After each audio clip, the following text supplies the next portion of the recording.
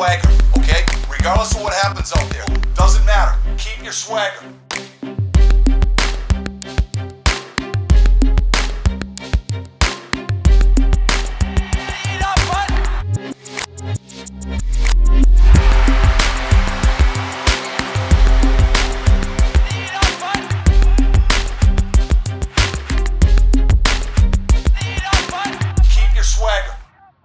Hello, everybody. Welcome to the 5-Hole Fantasy Hockey Podcast. We're your hosts today, TJ and Raj.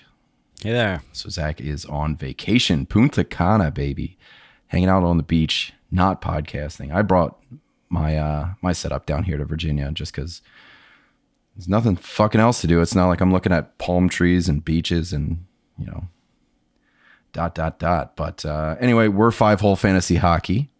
Today, we're talking about our divisional previews. This is the last one. So we're going to finish up. We're talking Dallas, Nashville, Winnipeg, St. Louis. You guys can find us on Twitter at FHF Hockey. You can hop in the Fantasy Hockey Discord. We got 2 mock draft episodes coming up. They're going to be Sunday night. They're going to be Monday night. That's 10 p.m. Eastern time. Think Monday is our Cats draft and Sunday is our points draft. And I believe it's the first of its kind for fantasy hockey. Raj and I are going to take the helm, and we have a 10-minute timer. This allows us to spiel and talk shop about strategy instead of trying to rush it into 45 seconds or, 1 minute. Panic picks everywhere. Yeah, panic picks and like trying to justify your pick with 30 seconds doesn't make a ton of sense. So we're going to have that time allotted for us to talk strategy, different avenues that we might be talking about or something like that. And everybody else in that time can juggle their auto queue. So it's not just, Yahoo rankings or Fantrax rankings that are pumping down the ADP. It's real life people. If you guys are interested in participating in a mock draft episode, hit us up on Twitter, hit us up in the Discord. We'd love to have you.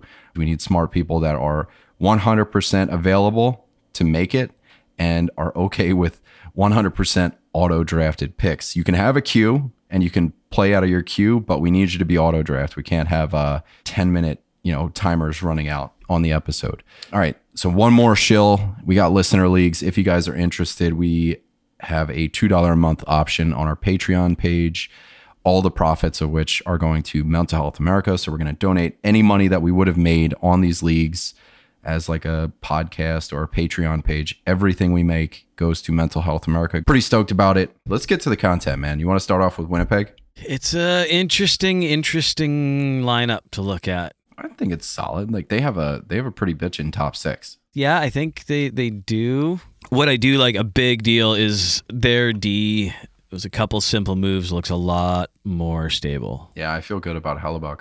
Yeah, I mean Nate Schmidt, Brendan Dillon, like a couple of those guys, not huge game breakers, but like Nate Schmidt is a solid all-around player, and that's what Winnipeg was kind of lacking. Is just a little bit more D depth, and that's going to trickle upwards. Yeah, I think there's plenty there. What I've been noticing about Hellebuck in the ADP is he's typically a second-round pick, still a second-round pick, but there's 2 other goalies that are going ahead of him in the second round, Darcy Kemper and Robin Lehner. What do you think about that? Like Hellebuck for the last, 5 years has been the second goalie off the board. And now we have 2. I mean, Kemper is, he's new, or at least in a new spot, but Lehner played for Vegas.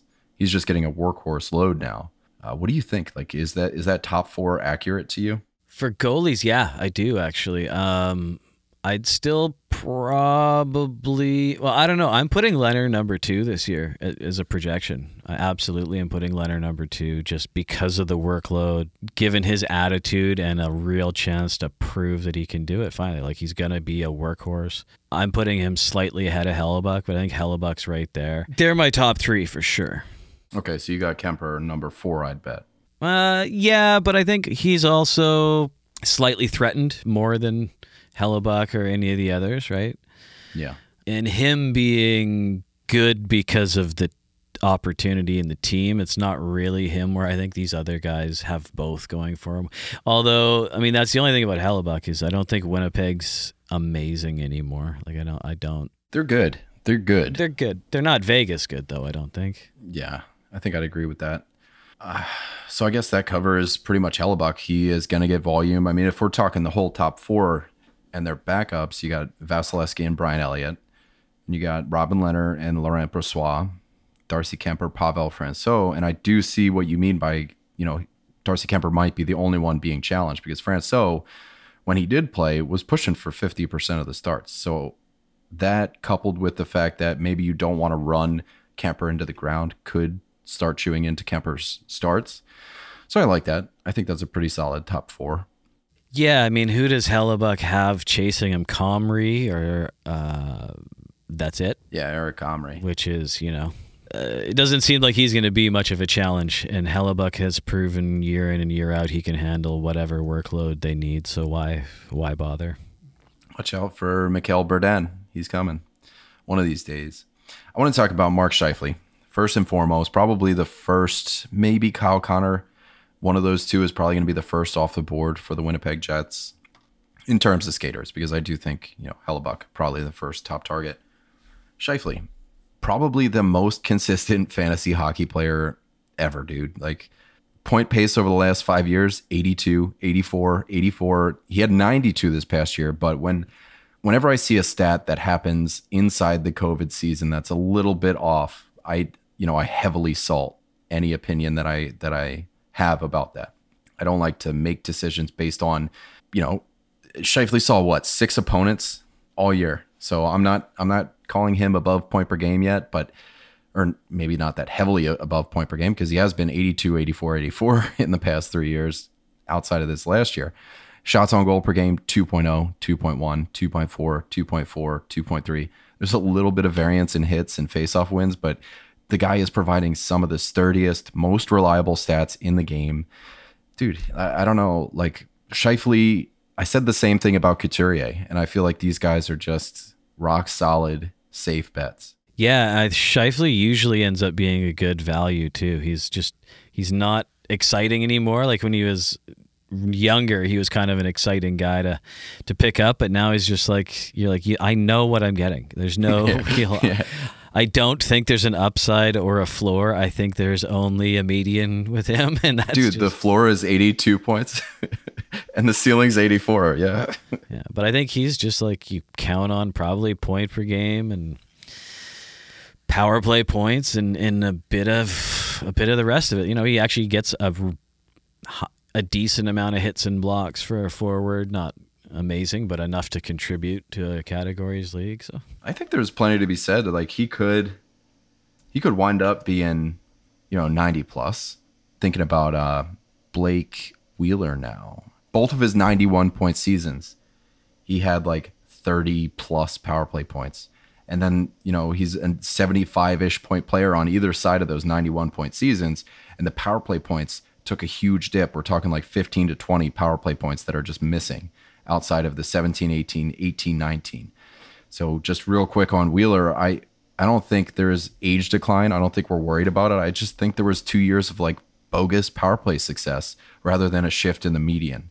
So, I mean, just to really quickly touch on Wheeler and bring it back to Scheifele, is if that power play point ceiling hits, that's adding to his totals. That's not like eating into his even strength totals or anything. That's adding to it. So I think there is 90 point upside for sure. And we saw a ceiling, but it was the weird COVID year. So maybe there's an interesting ceiling there, but I think, the floor and the ceiling is, we're talking like, that Willy Wonka hallway.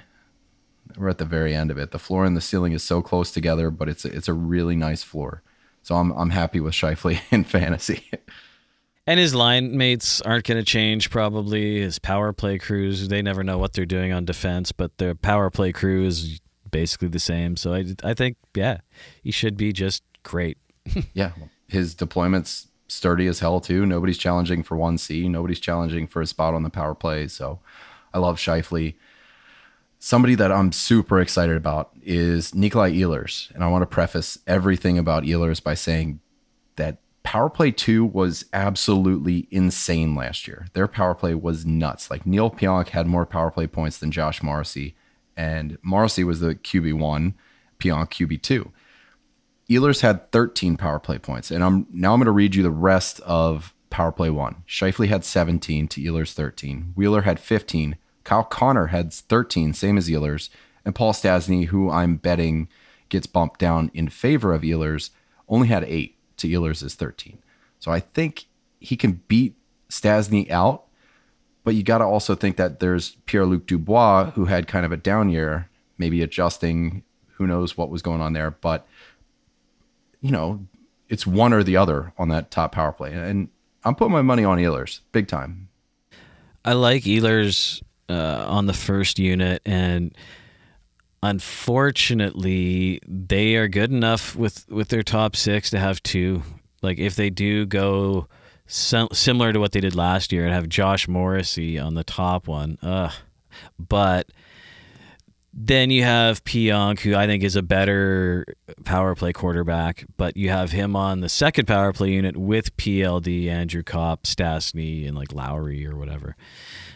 So they have then more like a 60-40 power play split. I like Ehlers on the top unit for sure. Ehlers on the second unit would entice me to play closer to a 50-50 split for the power plays. When you put Ehlers up on that first power play, it looks like a very defined 1 and 2. So I might even be betting on like 70-30, 65-35, but I think that top unit sees a good amount of time. Ehlers had an 80-point pace. Again, COVID years, so heavily salt the take from power play 2. If he gets power play 1, I feel like the power play points stay about the same. Pretty much on pace with Scheifele, Wheeler, Connor, and Stastny. 80-point pace, man. Like, let's talk 75-point over-under. Maybe 72 points. Because I do feel like 70 is a good one, but I want to be somewhere in the middle. 72-point pace over-under on Ehlers. Where are you at? Damn. Under. Really? Yeah, I'm thinking right around there, 70, 72. I'm going to bet the over, but I don't think it's going to be by much.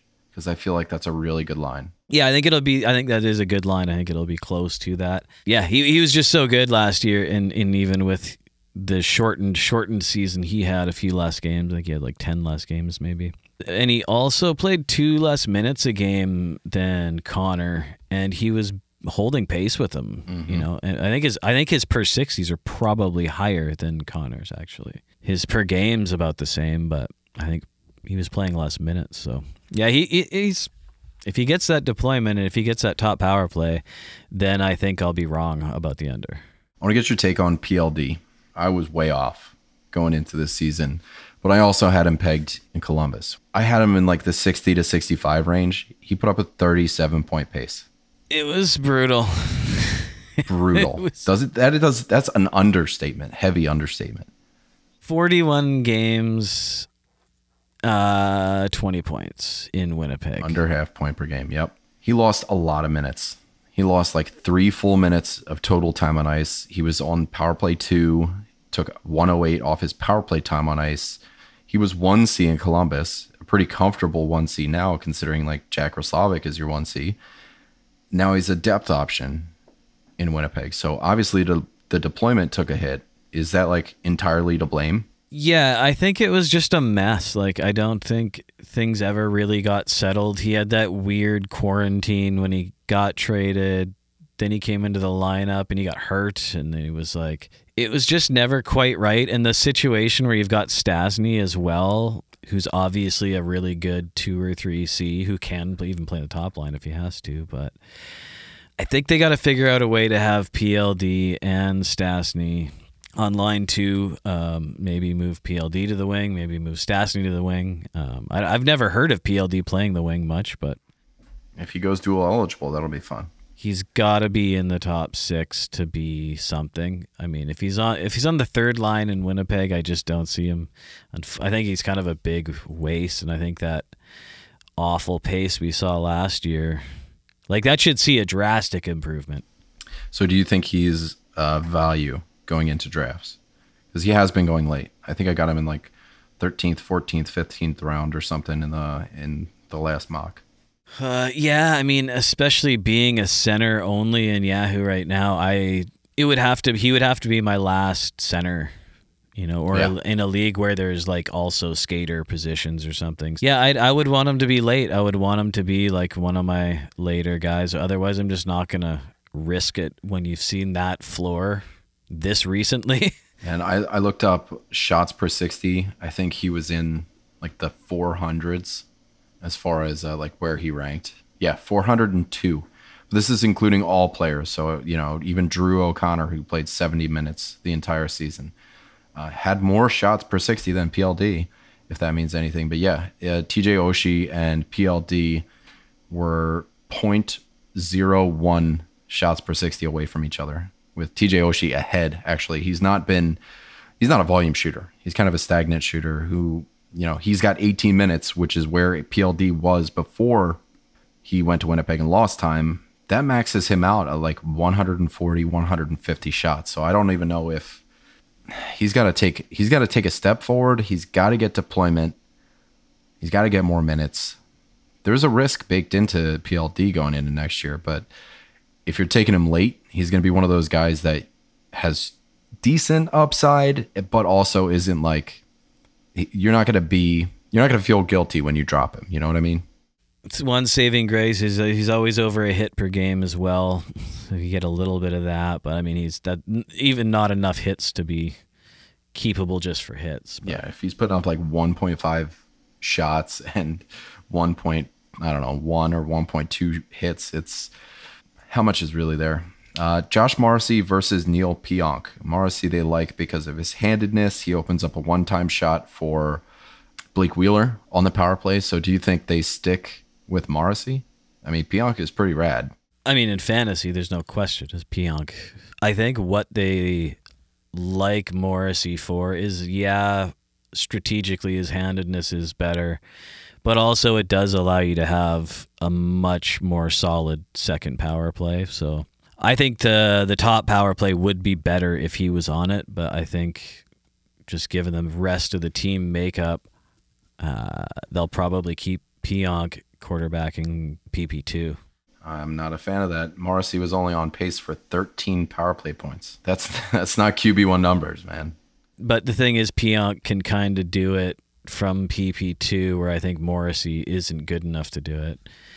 Dude, Pionk had more power play points from power play 2. I get like a Grizzly vibe there. It's crazy. I just don't like him. I've come around on Pionk as a D, but I think a lot of people have. But his hits are crazy good. In fantasy, I can't bring myself to ever use Morrissey just on principle. I really think we'll see Pionk, unfortunately, continuing PP2. But I think it is something that'll switch up. It'll probably switch up from time to time, when they're going to shake it up. I'm with you.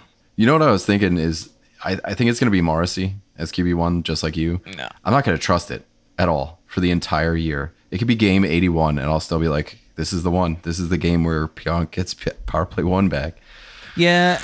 But, we covered it plenty. Like, Pionk still provides value, even from power play 2. Oh, he's fantastic. Nashville, yeah. Good to go. So let's talk about the goalies, man. Saros and Rittich. Where do you project the ratio on this one? Well, I wish they would have called me before picking up Rittich. Yeah, I'm sure you have great things to say about the former Calgary Flame. I don't agree with him as a goalie, number one, but I wanted to see Saros be like, he's just kind of always been in the shadows the last few years and working his way up. I just wish, like, Rittich kind of says, like, we don't quite trust you. That's what picking up Rittich says to me. I wish they would have went with some young guy or got a lesser backup, just to, on principle, give more load to Saros and go, let's see what you really have. Sounds like you're pretty close to 50-50. I just think it's questionable. It kind of reminds me of last year when Holtby was in Vancouver and it just had Demko looking over his shoulder, even though he didn't have to. It's just one of those situations, I think. And I think Rittich is honestly kind of a not good goalie. A big save, Dave. Yeah, but you also have to talk about the other 4 shots that went in that game, and his not super great anything. So I don't know. I hope they really ride Saros hard because I think he's earned it. He's worked his way up. He's put in his time. I'd love to see it more of a 65% for Saros. Yeah, that's kind of where I land is 60-40. I do think Saros takes it. Saros has always put up good stats under John Hines. So he must like that system. He's just good. He's just good. He is good. Yeah, he is good. Let's talk about Tolvanen. Oh, boy. Your favorite Nashville Predator, man. Got a new bridge contract. Looks pretty solid. Do you think he's for real? Is he going to be at the discretion of Nashville's power play, much like he was last year? Like he breathed life into that power play, and he feasted there. That was a buffet for him. In recent history, like just one of the most disappointing power plays that no one's been able to make work. And then in comes this kid, and he got all of the points on the power play. I think he's pretty for real. I've watched him a lot. I bought 3 hockey cards of his on eBay recently. So there's no bias here, folks. No, not at all. But I mean, fantasy-wise, he also hits a lot, which is great. The shots need to come up. I'm a little afraid of the shots, and I want to see more at even strength. Over 50% of his points were power play points. Oh, yeah. More than 50%. But they looked great. He looks good, and to me, he just looks like a real player. When you watch him play, he doesn't look his age. He looks like fucking strong. That's called empirical data. Yeah, man. Exactly. Empirical is a fancy word for the eye test, so I'm right there with you. So yeah, there's definitely some hope in there. Like he's got more to prove, but I really feel like he's going to. Kid's got a rocket. Yeah. He's like a little, I mean, by no comparison, but he is like a little Ovechkin, right? Like he's just throwing hits. He's power play. Hopefully he at least doubles his production. I'd like to see like 25 goals kind of thing. Yeah, he was on a 45-point pace. You double that, and we're talking 90-point pace. I think I'm definitely taking the under there. Well, yeah, no, I wouldn't put him that high, but I just mean like double his goal output, not pace. Like get to about 25 goals, maybe like 60, 65 points kind of thing. But yeah, I would be thrilled with 65 points, but I'm going to bet the under on that. I'll bet the under on 60. I think 50 points is, 50, 55 is about where I'd have him realistically. And then, we have the hits. Hopefully the shots go up depending on how they deploy him. There's a lot of talk about Duchesne being on the top line and with Forsberg and Ryjo. So maybe it's the second line with Mikael Granlund and who knows, maybe Luke Kunin, maybe hopefully Philip Tomasino. But yeah, we'll see. That would be neat actually. And that is the biggest downside to Tolvanen is just surrounding cast. It explains why he only scores on the power play. Yeah, I like Forsberg. He's kind of a great line mate if you can get him, but like Ryjo, Duchesne, Granlund, they're just the least exciting line mates. They're decent players, but Tolvanen is more of an exciting kind of guy. I would love it. I don't think it would happen, but I would love it if somehow it was like Tolvanen and Tomasino and a killer center, which they don't. Well, Tomasino plays center. Oh, maybe there you go. Maybe he's the guy. And real quick on Philip Tomasino, a lot of people know that I'm in love with this kid. I am hitching my wagon to his NHL success. And just for anybody that's curious, Philip Tomasino had 32 points in 29 AHL games last year as a 19-year-old. The only 2 19-year-olds since 2015 who have scored more than that, William Nylander, Mikko Rantanen. And below him is Jakub Vrana, Christian Fischer, Martin Necas. I think this is, I think he's going to be good. I wonder how it's going to come in. But I do think his name comes up at least once for the Calder. I don't think he wins it, but I think he at least gets himself in kind of like an ancillary, he's a satellite contestant, right? So plenty of bias there. So again, heavily salt. Stay hydrated because this is a salty episode. Well, we like our young guys on Nashville. I think we've established that. Exciting upsides for sure. Boring veterans. Yeah. So let's tackle a couple of these veterans. Matt Duchesne, Ryan Johansson. I mean, do they suck? Is there any hope here? Like, what are we realistically hoping for? Let's talk about hope, and then let's talk about like expect. What do you hope for from Matt Duchesne? Better than a 31-point pace? Would be pretty fucking rad, man. Show up. At least double that. Like if you're gonna call yourself a probably top line, definitely top 6 forward with his money, yeah, it's got to be 60, 65 points. But at what point do you just go, yeah, you're just not good anymore? Because that could be it also. And again, just the whole lineup hasn't felt good in years. Like, just the makeup of the team, regardless of who they've had, it just hasn't felt like a team in quite some time, ever since, basically, unfortunately, since Weber left.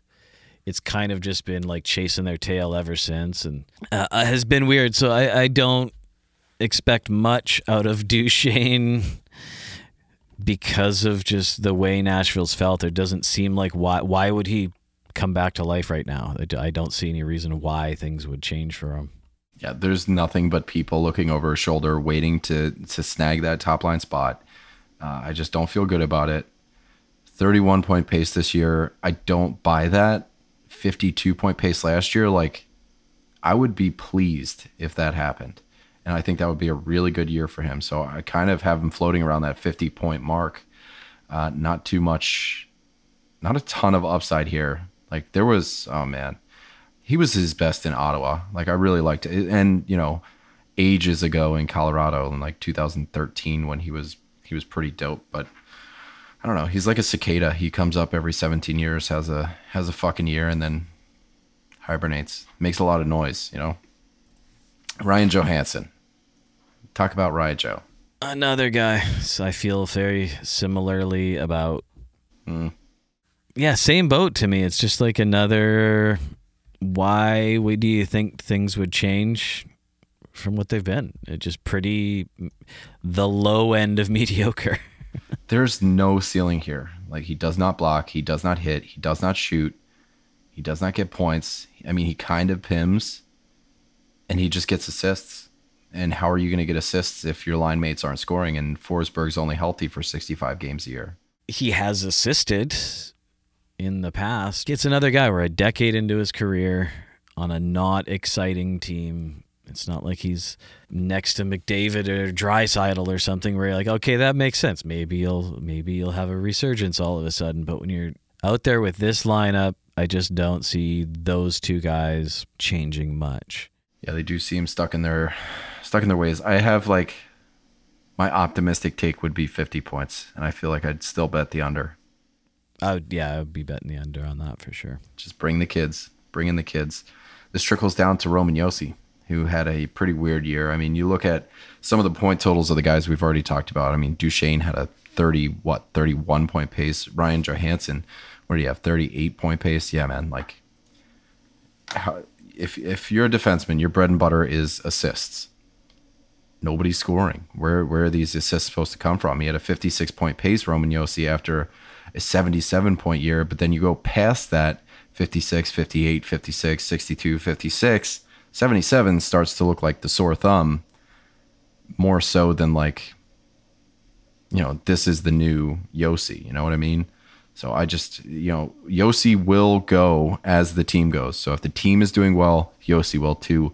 You got to ask yourself, how do you feel about Nashville? And that's pretty much how Yosi's going to do. He had the one last year. He had the one crazy almost point per game situation, but other than that, he's just been solid, right? He's been a 55-ish point guy. That's pretty much what seems to be over the course of his career. That's where he's probably going to be. I think that's probably his real self, considering, like, again, it's a decade into him in the league. It's not. That's why the team's so unexciting, is everyone's been around for 10 years and not much has changed, and they've settled into this thing. He had the one Norris freak out. Yeah. He went Super Saiyan last year. 3.8 shots per game.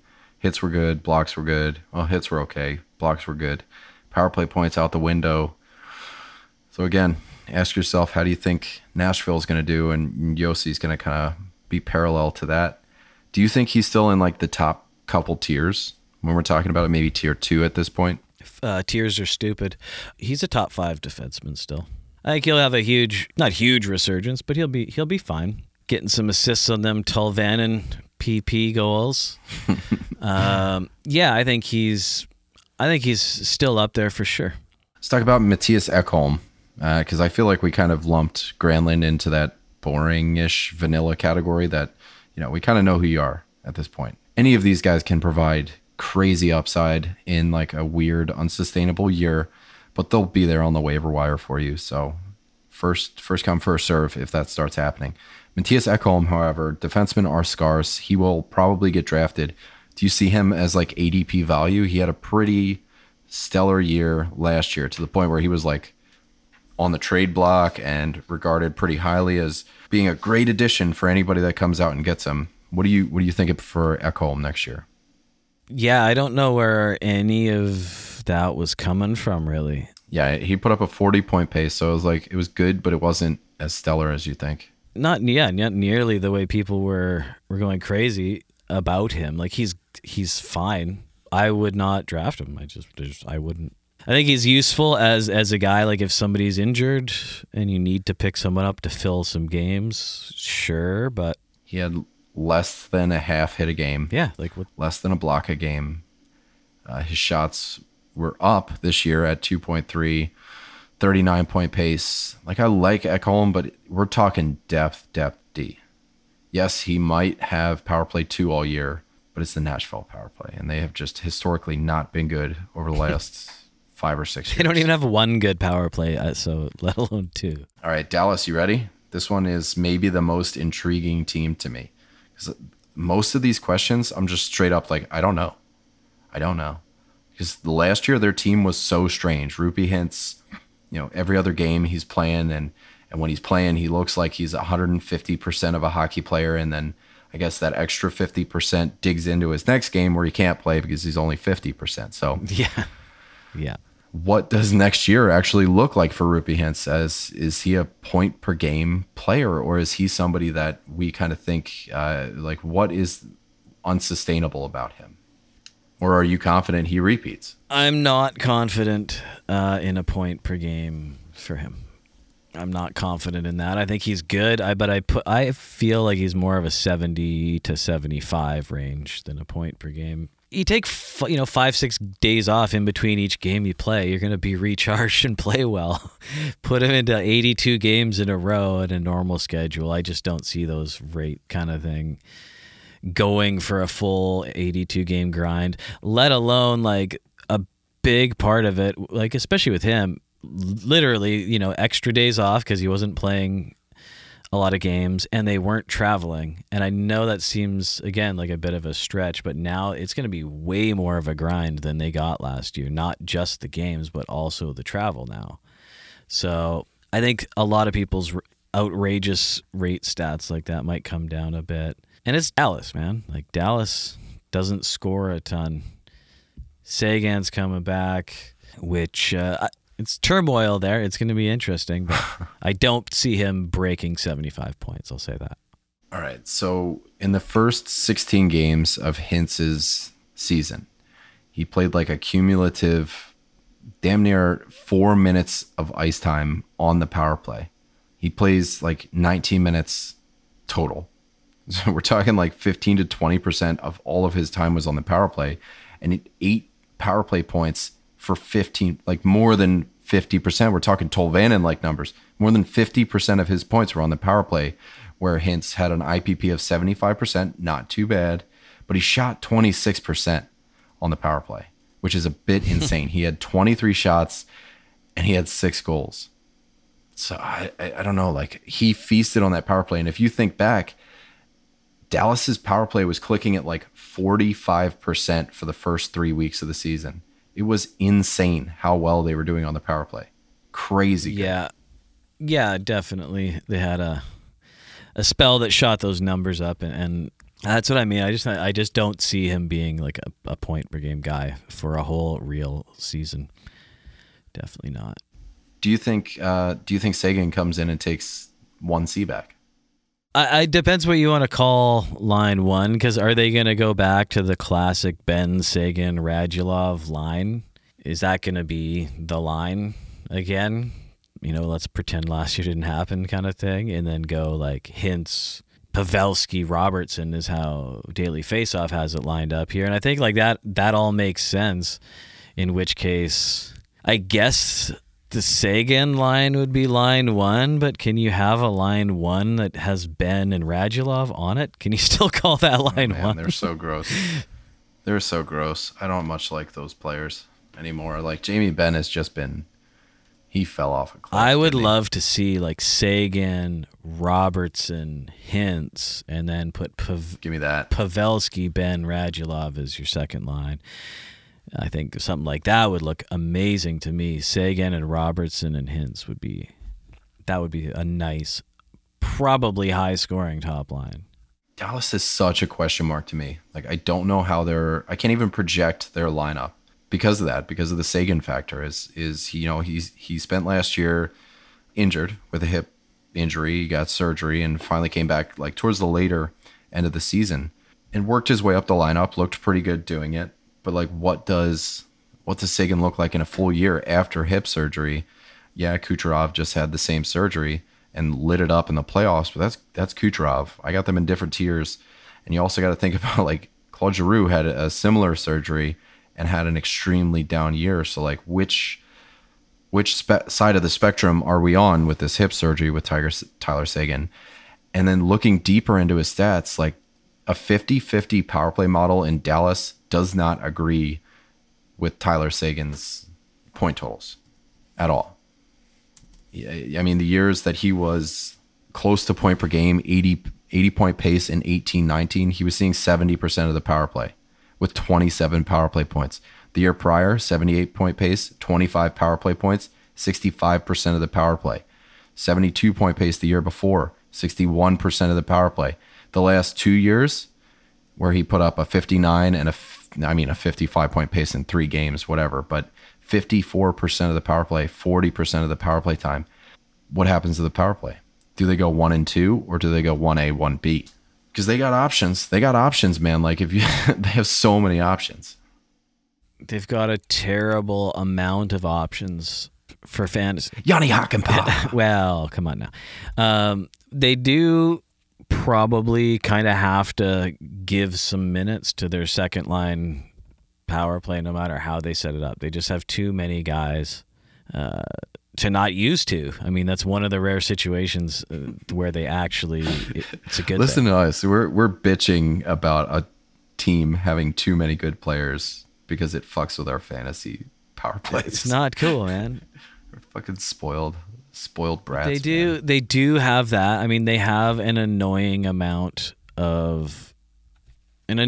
distribution of talent too, because what all this does, we've been talking about the top 6, you have the odd man out, which is Gurianov, who is kind of exciting, but he gets the shaft and ends up with no minutes. Look at these power plays on Daily Faceoff. You got the Geezer unit with Pavelski, Ben, Radulov, Sagan, and Klingberg. And then you got like the Gen Z power play unit, except for Roddick Fox. They got like Rupi Hintz, Jason Robertson, Miro Heiskanen, and Dennis Gurianov. You got one guy writing letters, snail mail style, and then you got the other guys TikToking on the second unit. Yeah. Yeah. Fucking Snapchat. Yeah, I would almost reverse that. The second unit. Mix it up. Just mix it up. That's all I'm saying. But it's an awkward team.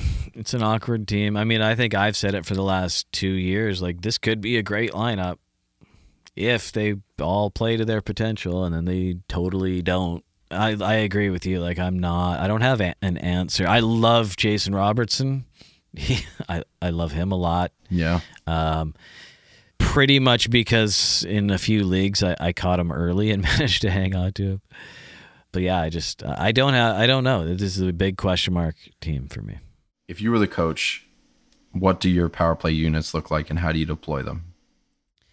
Well, I like the Sagan, Robertson, Pavelski in front of the net because he's the king of that. Mm-hmm. And maybe a poopy roopy for the top 4, and then Heiskanen. Mm. I'm a firm believer in stacking a top line and stacking your power play. Like, make the most absolutely lethal top unit you can. Give yourself the best chance of scoring. But especially in Dallas, they don't really have a lineup to support that. It's very easy to look at it and go, well, let's have two solid ones. But then you have two that are not quite as good.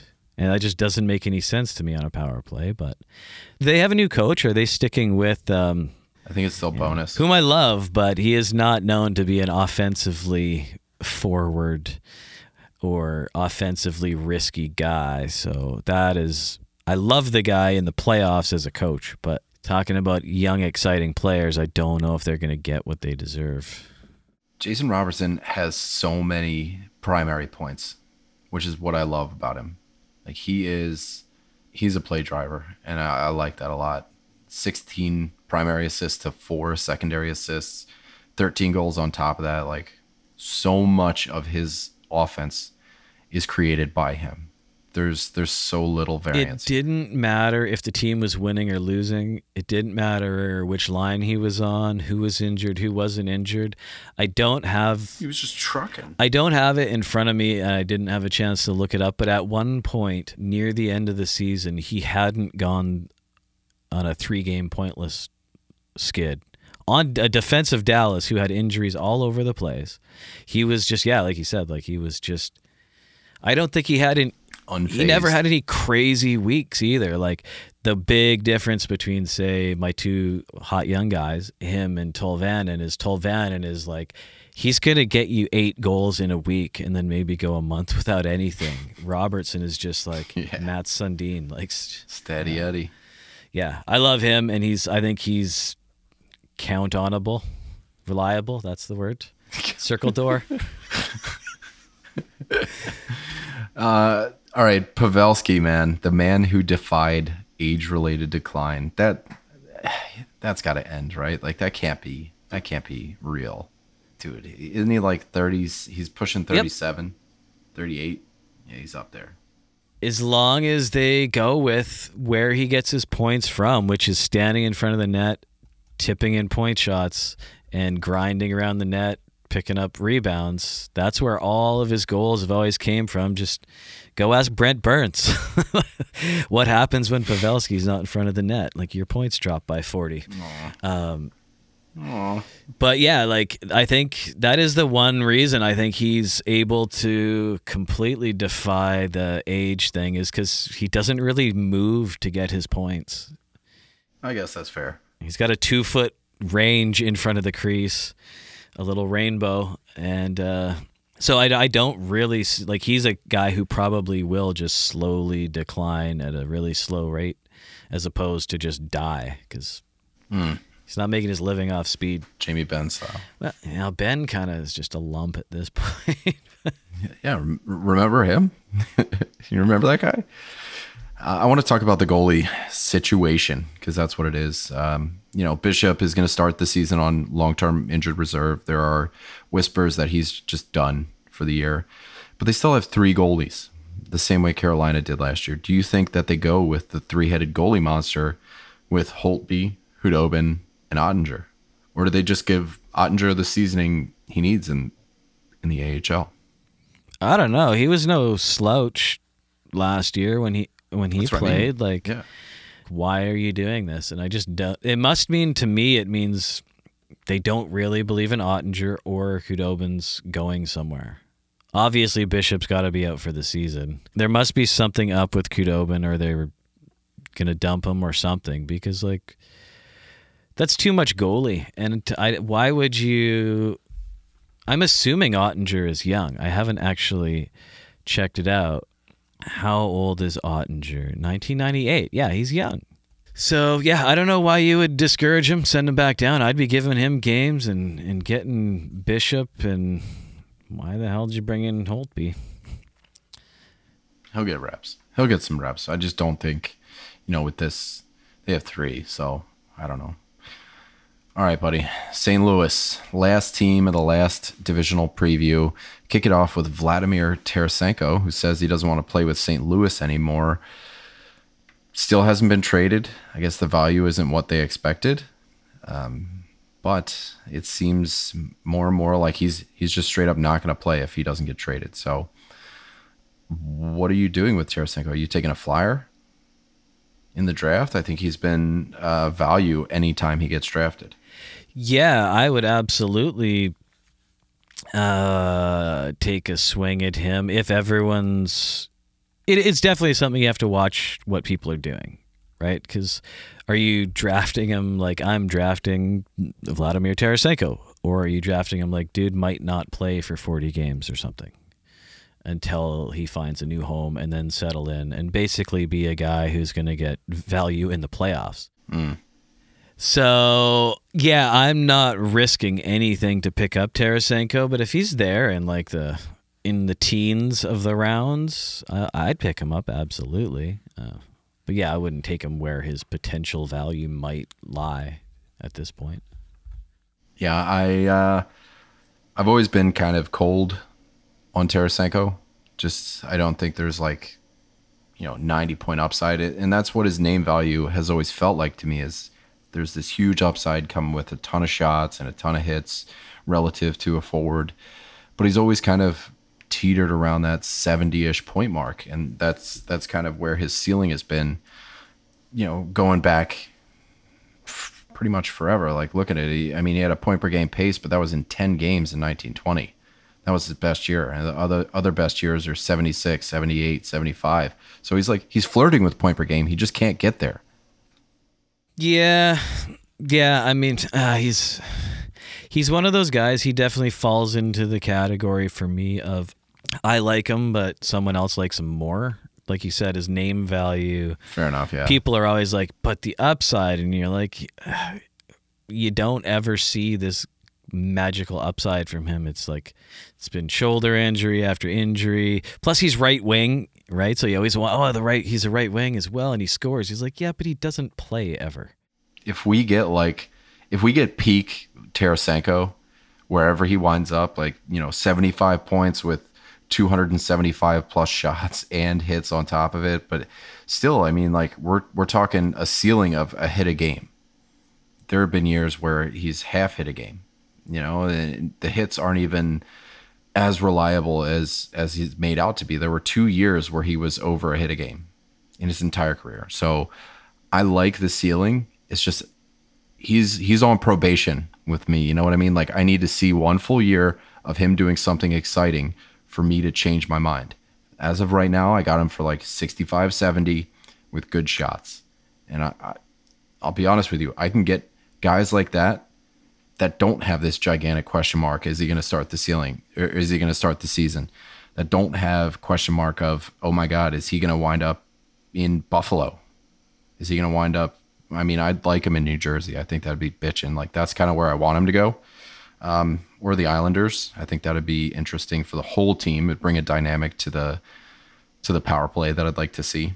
There's just so many question marks surrounding it. And I can draft guys who give me a similar ceiling who are going to play, who don't have those question marks. So I don't know where I'm at. I love it as a late round flyer, but going back to what you said, I like him, but other people like him more. And I don't know if he makes it to the late rounds because I think everybody's going to be in on him in the mid rounds. Yeah, he hasn't played a lot of hockey in quite some time at this point. Also, yeah, he's played less than half a season since 2018-19. Yeah, 34 games. Yeah, that's a long time. Let's talk about Pavel Buchnevich, man. Is he someone to get excited about, or do you think his ceiling stayed in New York? Get excited about? Fuck, man. We spent 20 episodes talking about him last year. Trying to get people on board, yeah, before his ownership went even to 50%. At least St. Louis was listening to our show. I like Buchnevich, and I think he is actually good, and I don't like to like St. Louis just because they're boring and they're St. Louis, but he is going to be playing with some solid players. They have another one of those ambiguous kind of top sixes when you look at it, but regardless, he's going to have good line mates and probably get power play time. Yep. You got to look at him as a direct Tarasenko replacement. Yeah, and I think either way, I would spin it as a positive. If he gets to play with Tarasenko, if they go out and have some drinks and hug and make up and he stays on the team, that's good for Buchnevich if you get to play with Tarasenko. But if he leaves, You get Tarasenko's spot. yeah, I feel like they would go, well, here, you can have all of his time and deployment. So I'm high on Buchnevich, as I'm going to get called on it, I'm sure, but I think he'll stay similar to where he was in New York. He might go down a point or two, but I think he is good.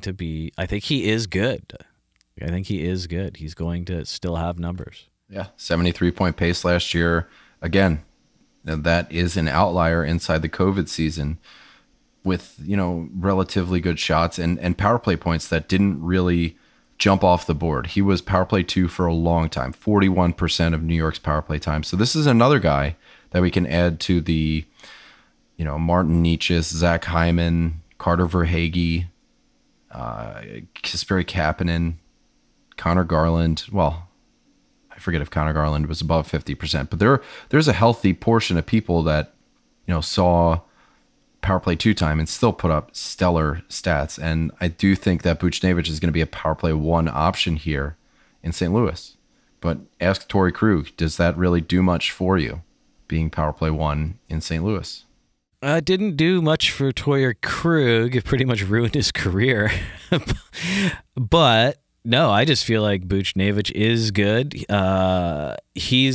Last year wasn't really an outlier to me. It was his best season, rates-wise and numbers-wise, actually. His pace went up almost 20 points. Yeah, and his minutes went up 2 minutes a game, and that's huge. So did his shooting percentage went up over 150%. Well, he's doing the thing. Like the year before that, he was over 17. Oh, he's one of those guys. And then the year before that he was 10, and the year before that he was 15. So he's one of those on guys. again, off again percentage.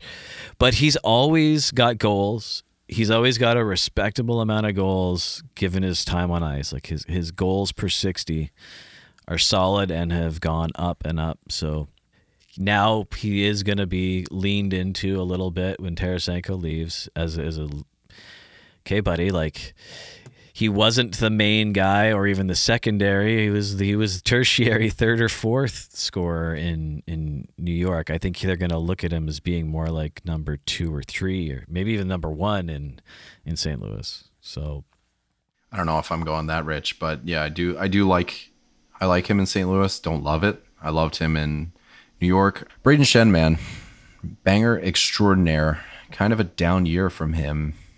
What's going on there? Like, he's still solid in banger leagues because he brings so much to the table, but what's the point ceiling here? Which has always been his selling point as a top end fantasy own, is like the 70-point pace with great shots, good hits, dual eligible most of the time, sometimes even tri eligible if I'm thinking right. Face off wins, like he's doing quite a bit.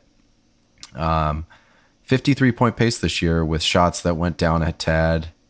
And, yeah, man, like, what's your pulse here? He is a man crush of mine, always has been a fantasy man crush. For all the reasons you said, like, he's not flashy. He's usually available, definitely in categories leagues or like banger heavy leagues. Gets you good goals, good assists, power play time, great hits for a forward like that. Consistent. St. Louis just really did not click this year. Yeah, the COVID year, man. So like another check in the box of COVID casualty, I guess. Yeah, I don't know what you'd chalk it up to, but whatever bit Torrey Krug also got him a little bit, I think. I'd put him maybe 60 to 65 point range for next year with, awesome hits and decent blocks. Who do you think has the highest upside on this team? Because I'm looking at it. It's a bunch of pretty good guys, but there's nothing that's jumping off the page. I mean, Brandon Saad, I don't know what's up with him, but just he always gets attention. But has he ever broken a 50-point pace? I can't even remember. If you were drafting just St. Louis players, who's the first guy? For me, it's between Perron and Ryan O'Reilly, not counting goalies. It's another team I tend to stay away from. I'm usually Braden Shen if I'm going to take someone from St. Louis, just because you kind of know what you're getting. O'Reilly in a face-offs league. Oh, no doubt. Yeah. That's his calling card, right? Yeah, he's great there. Perron, just hate him. I just fucking hate him. But He does so well though. Like He he was, I think he led the team in points last year, and yeah, he doesn't get any respect, which is brutal. no, he shoots good. No, he was over a point per game. So 85 point pace. Wow. Look at this guy go. Yeah, shooting, 33 years old.